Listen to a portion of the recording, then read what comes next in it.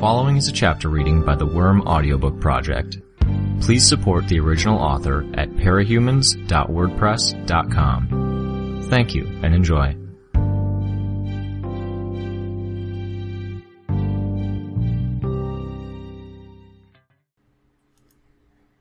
.5 The four engines mounted on the shoulders of Dragon's armor shifted position, each aiming at a different point within the lobby.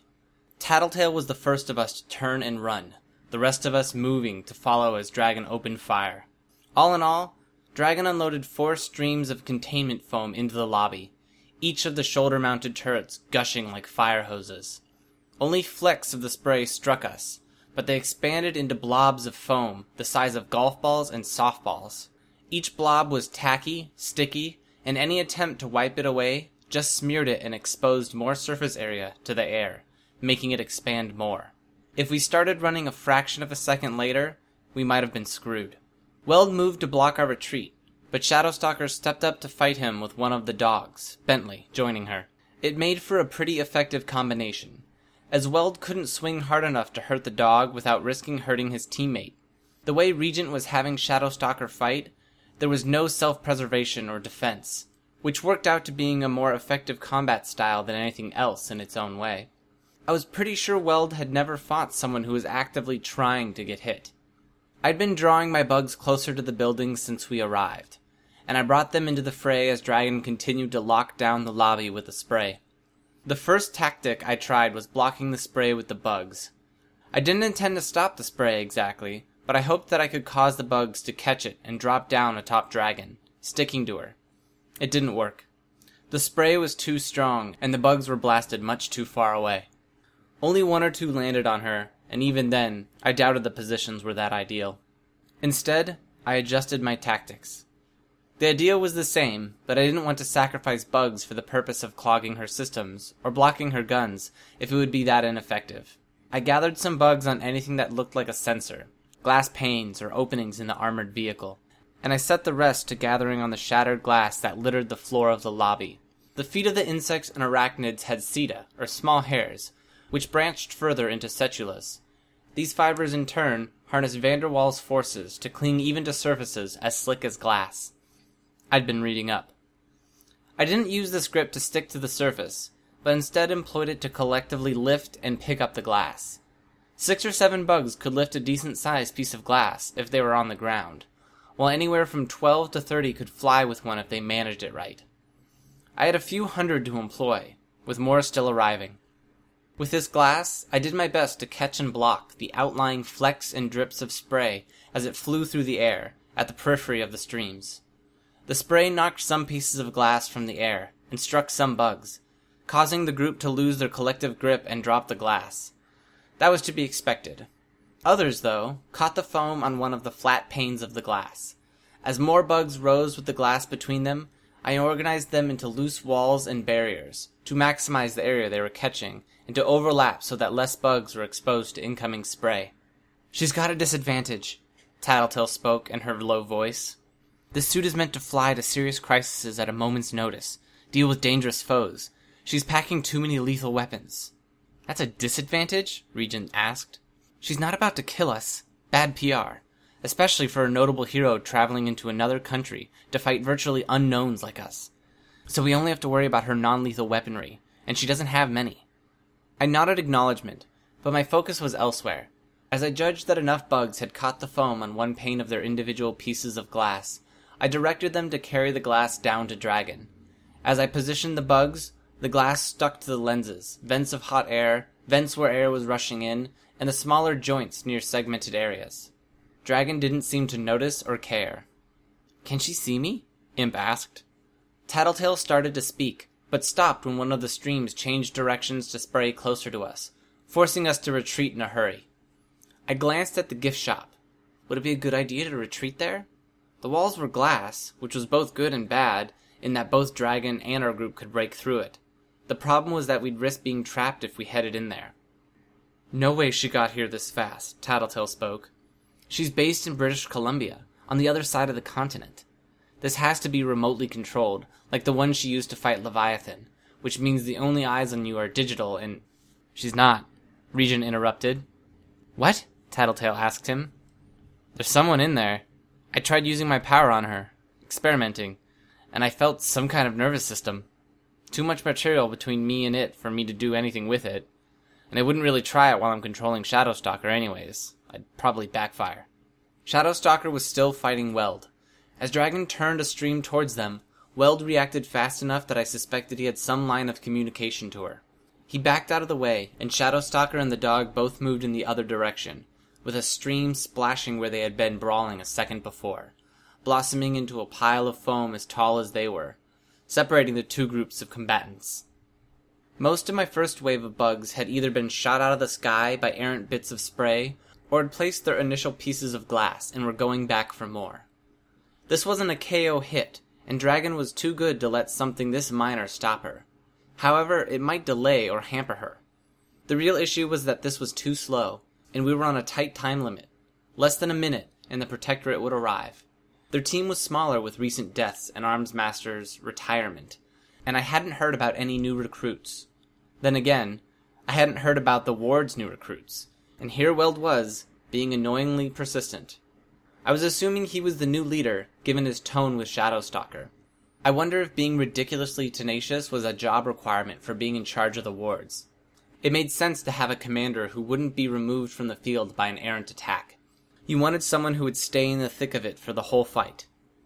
The gift shop jutted out of the wall of the lobby some, the glass panes arranged to showcase more of the pictures, action figures, and memorabilia with 3 broad windows than they might with 1. This layout gave us some cover from Dragon's attacks, even when the force of the spray served to break the windows. The expansion of the foam at the edges of the frame soon blocked the worst of it. If anything, it was closing the windows off. Only the panes of glass facing us was left unbroken and largely free of foam. Sensing this, Dragon started to advance further into the lobby. Her broad mechanical feet began hissing with vapor, and the goo my ground-born bugs were hauling toward her began to run, losing its consistency and stickiness. She set one foot down directly on a pile of foam, and lifted it again with no difficulty. It was clear. The foam wouldn't hamper her. So she's piloting that thing then? Imp asked. My power works on her? We can't be sure, Tattletale spoke. Don't risk it. Dragon advanced another step, circling our relative cover from the window to spray inches closer to us. The way it was piling up, there would be no way to go over it, and the route we had available for going around the far end of it was rapidly closing. We were getting hemmed in, our backs to the wall by the window. Imp! Tattletale shouted. No! I looked at her, confused, but I didn't have time to figure it out. A flare of orange light caught my attention. Dragon's mouth had opened wide, and she was spewing something like an ignited accelerant into the lobby. With this fluid, she drew a 3-foot-wide line of flame onto the lobby floor, stretching from just below her to the stairwell door by the front desk. She'd cut off our escape route. Weld leaped into and through the flame, his hook hands swinging wildly. Some of the accelerant had landed on him, making him burn, but he didn't seem to mind. He turned 90 degrees and lunged forward in response to something I couldn't see or hear, then swept his hook out in a frenzied series of blind attacks. On the third swing, I saw Imp dunk beneath the attack, then stumbled back out of reach toward us. The fucking fuck? She shouted. Dragon can see you twit, and she's relaying directions to Weld, Tattletale shouted at our new team member. And what the hell were you hoping to accomplish over there? I could have figured something out, Imp pouted. Tattletale didn't have a response to that. Instead, she hauled her gun up and then fired a short burst at Weld. He backed up into the wall of flame, oddly enough, and Tattletale stopped firing. 2 of Dragon's shoulder turrets were now being set to the task of controlling the flame and keeping it from spreading across the lobby, to the front desk, or up to the ceiling. Twin jets of chemical spray kept the fire limited to the areas Dragon wanted it. Doesn't she care about property damage? I asked. She prefers to keep her data secure and pay out of her own pocket for any damage. Betting this place is slated for some major renovations anyways, given the state of things, Tattletale explained. The foam was inching closer to us as Dragon prowled further into the lobby. More of my bugs set sticky pieces of glass down on top of lenses and sensors. That was apparently enough for Dragon, because she stopped spraying the foam altogether and started using the 2 turrets that weren't dedicated to fire management to deploying the same vapor that shrouded her legs. It surrounded her, and the work I'd done to stick things to her began to come apart as the foam turned runny. A wave of darkness swept over her. Gru was awake, and had formed a loose group with Shadowstalker and the dogs. All but one of the dogs were normal size now, with no sign or trace of their mutations. They still faced the hurdle of passing by Weld, but a blast of darkness and an abrupt change of direction faking out the young hero, letting Gru slip by. "Dragons here?" he shouted, aghast. "Yeah, but we got the stuff. Had to wait for you." "Go through the gift shop. We'll meet you outside." He charged right behind the spot where Dragon was still within the clouds of darkness, and out the front door. Shadowstalker simply passed through Weld and bolted for the door, running faster than the ward's leader could, while the smallest dog stayed just out of his reach, bolting after Gru. Bentley, the only dog currently under the effects of Bitch's power, a little beaten and battered, came running towards us, far, far too eager for something that large and strong. Bitch grabbed his collar before he could leap up to greet her, redirecting his momentum, then wrenching him towards the window. "Go!" she shouted, pointing. Bentley eagerly plowed through the remaining display window, knocking over DVD racks as he landed in the shop. We followed him in. The shop had everything Cape-related, from movies showcasing individual members of the teams to books, magazines, figurines, toys, and posters. The layout of the shop made it awkward as a battlefield. The shelves, racks, stands, and display cases forced visitors into a winding path as they navigated the shop. The window looking out on the street was smaller than the display windows, and was covered by metal bars. Tattletale began unloading the lightning cannon on the bars. Dragon lunged out of the darkness, then spotted us, her shoulder turrets oriented in our direction.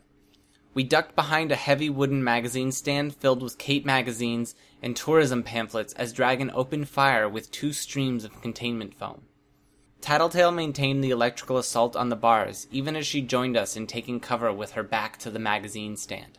The gun she was holding began to whine, with a pitch so high I could barely hear it. Bentley reacted, though, turning his head one way and then the other. It made Bitch's job of holding his collar and ensure that he stayed behind cover twice as difficult. The bolts holding the bars to the window frame melted before the bars themselves did. One side swung free, and the entire assembly dropped down on top of a bookshelf. The entire room shuddered as Dragon forced her way through the display window, one gigantic metal talon slamming down on the bookshelf, annihilating most of our cover, and we scrambled to find shelter behind the remaining stands. Her back legs began working their way toward us, the front of her body staying stationary. This made her back arch, and her head and shoulder-mounted turrets gradually shifted to point downward. It would be seconds before she was spraying the foam down from directly above us. The whine of Tattletale's gun reached a crescendo, and a blindingly bright arc of electricity flew from the side of the barrel to skip along the floor. I worried it would ignite something, but it winked out before it could. Tattletale lunged for the shelf next to the magazines, grabbing a head and torso model of Miss Militia. She jammed it in between the trigger and the trigger guard of her gun, forcing the trigger into a depressed position. Then she lobbed the setup over the back of the shattered bookshelf.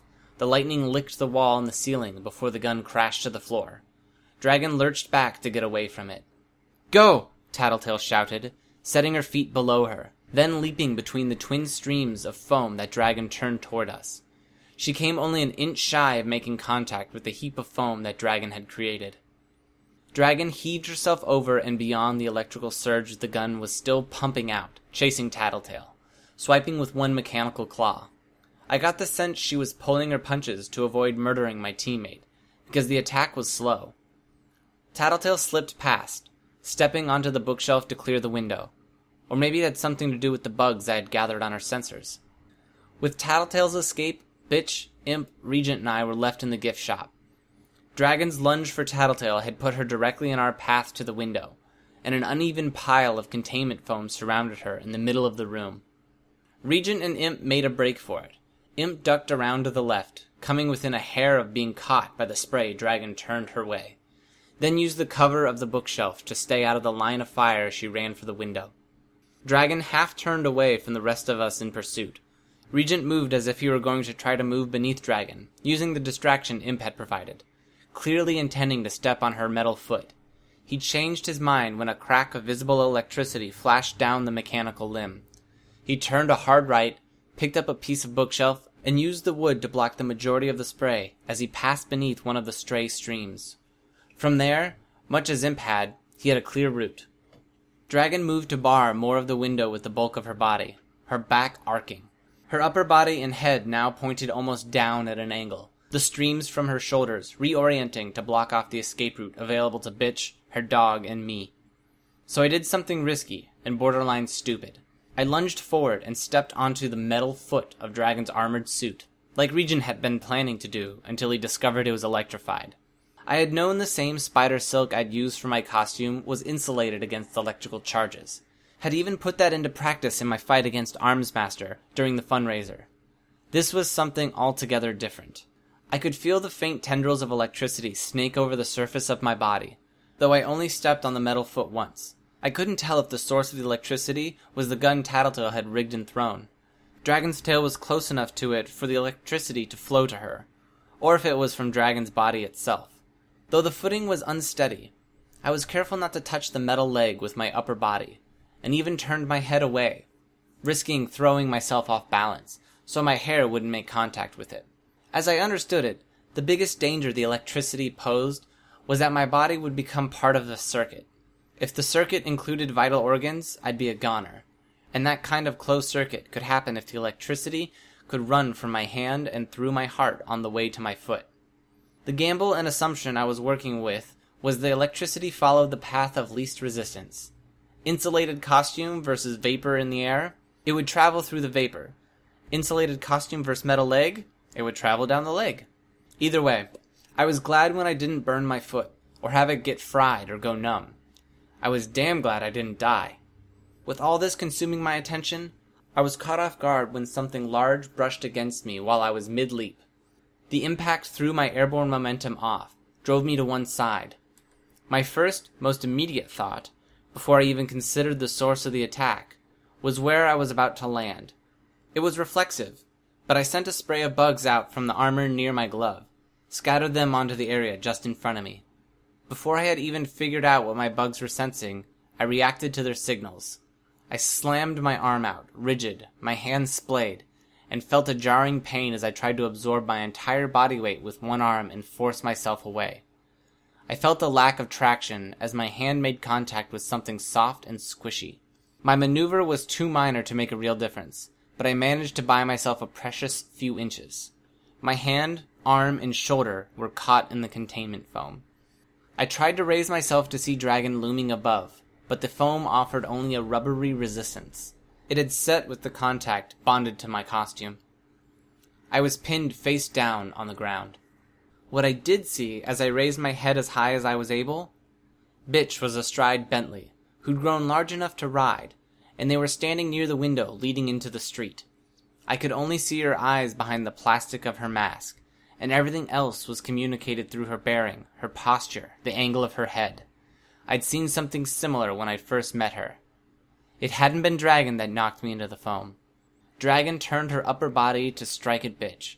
As she moved, her back leg was close enough that some of the vapor was getting on me, slowly liquefying the foam. It was too slow to matter. Dragon had me. Her stainless steel jaws snapped for Bentley, but the dog was already slipping out of the window. Bitch had dismounted and was running to one side, heading off in a different direction to exit at the far end of the window, which left me in the gift shop with Dragon. I have sworn a responsibility to protect that data, she said as she turned her attention to me. She sounded surprisingly normal. Her voice was clearly digitized, but it was still too human to match the massive metal frame. Can't help you there. One of my teammates has it. Where are they taking it? I stayed silent. Your teammates left you. I've read the file on what happened after the Endbringer attack. Hard feelings? Something like that. If they aren't going to be loyal to you, why protect them? Because someone else was depending on it. But I wasn't going to say that aloud. The whine of the lightning gun increased by an octave. I saw Dragon's upper body shift in reaction.